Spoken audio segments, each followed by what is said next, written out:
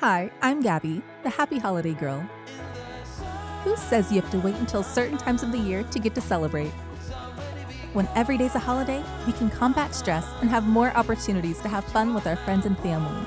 Come, celebrate with me, and together we can live a holiday life. Hey, what's good, holiday lifers? Today is Crazy Day! And in pop culture animation, there are so many different ways that a cartoon character can be crazy. A character can be over the top with joy and excitement, like the Mad Hatter in Alice in Wonderland, can be eerily disturbed, like the Joker in the Batman series, or our cartoon characters can be overly active, like the Tasmanian Devil and Looney Tunes. But today, we're going to talk about more than just modern cartoons. We're going to go back, and I'm talking about way back to the origination of cartoons.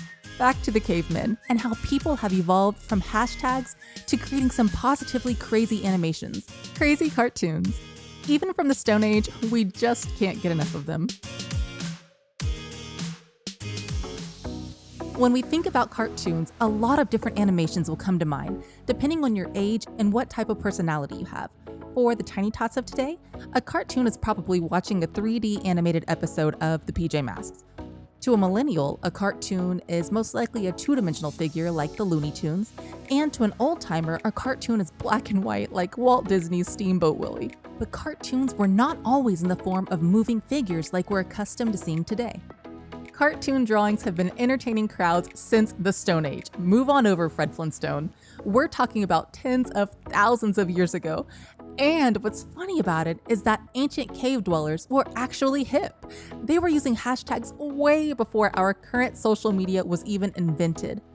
According to Nature.com, now scientists know the Stone Age cave dwellers like to draw too. In 73,000-year-old deposits at the site, Henshaw Wood and his colleagues discovered a 4-centimeter long pebble crisscrossed with 9 lines, similar to our modern-day hashtag. And move on over, Crayola. The article continues to state that the original drawing utensils appear to have been drawn with an ochre crayon, rather than painted on the surface, so there were already crayons. The artwork has given researchers their first insight into how Blombos Cave's prehistoric inhabitants used ochre as a pigment. That's crazy. So hashtags were around and crayons used to be around, only they were ochre crayons, so kind of interesting. What's even funnier about the hashtags is that team member Francesco Derrico, an archaeologist at the University of Bordeaux, France, says that the crossed-hatched crayon lines are reminiscent of patterns engraved on objects found previously at the cave. The sign was reproduced with different techniques on different media, he says. So apparently Fred Flintstone and Barney Rubble had their different preferred social media platforms as well. Fred probably preferred getting his information from the Stone Book of Faces, while Barney most likely enjoyed putting a post on the tweet wall. Times change, people change, but nothing really changes. Caveman social media. Over the course of thousands of years, those drawings continue to evolve into paintings. According to Nature.com, researchers posit 2 theories for the evolution of such artwork. Either it arose independently in Indonesia, or early humans leaving Africa already had the capacity to make art and carried it to multiple areas.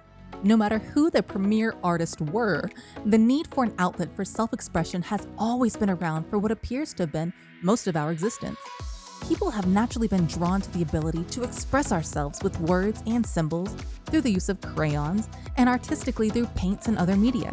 Being able to communicate effectively with one's words or artwork by writing is a very powerful tool. It's how we can physically see our own individual change on the world. It's also one of the reasons why I think people are so drawn to books and cartoons. When we see them, we're physically seeing another person's imprint on the world. That can never be replaced because a physical drawing is there. But let's venture back to the topic of cartoons and Crazy Day. As we fast forward through time and the evolution of storytelling, we bring ourselves to a more recent modern day and the introduction of comic strips. The first comic strip appeared in the New York World in 1896 and was called The Yellow Kid by Richard Fenton Outcault. JapanTimes.co.jp states that, at first, comic strips were always funny, which was why they were labeled comic. But our need for crazy humor didn't just stop there. Our drawings took on a new form with animation. I think most people think of our society's first animated cartoon as Disney's Steamboat Willie, but actually, according to oldest.org, Phantasmagorie is considered to be the oldest cartoon in the world. The very short animation is one of the earliest examples of traditional hand-drawn animation. It was created in 1908 by French cartoonist Émile Cohl. The film depicts a stick figure man moving around and encountering morphing objects such as a wine bottle that turns into a flower. Cohl eventually worked for the French studio Eclair, and in 1912 he came to the US to spread the studio's animation techniques. And from there, cartoons have taken on so many forms, ranging from two-dimensional flat characters to the world's first feature-length 3D animation in 1995 with Pixar's Toy Story. We're so advanced with our cartooning these days that now kids and adults can partake in virtual reality adventures with their favorite cartoons like the Cute and Crazy Minions by Illumination Entertainment. And now, it's time to transition from talking about cartoons to being about cartoons. It's time for our activity of the day. What's your favorite crazy cartoon character? Take the time to look for a good old one and rewatch it again for a few minutes in bed tonight, or this afternoon with your kids. They'll be so amazed at what mommy and daddy used to watch and how cartoons looked so different back then. For an even older cartoon, go to my website, happyholidaylife.com, and click on the blog section for today's episode. There you'll find a link for the first animated cartoon ever. It's really neat to see, so go on over to my website and check it out. Well, what do you think? Are you an artist? What is your favorite crazy cartoon character? Head on over to happyholidaylife.com and leave me a voice message of how you celebrate it today. You might hear yourself on a future episode. When you're there, you'll also have the opportunity to join Club Holiday.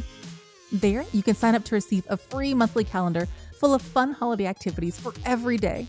If you like my podcast, please be sure to subscribe on Apple Podcast, Google Play, or wherever you get your podcast from.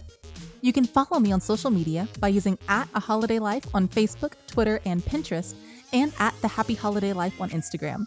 Keep celebrating the holidays, stay safe, and live a holiday life. I'll talk to you tomorrow.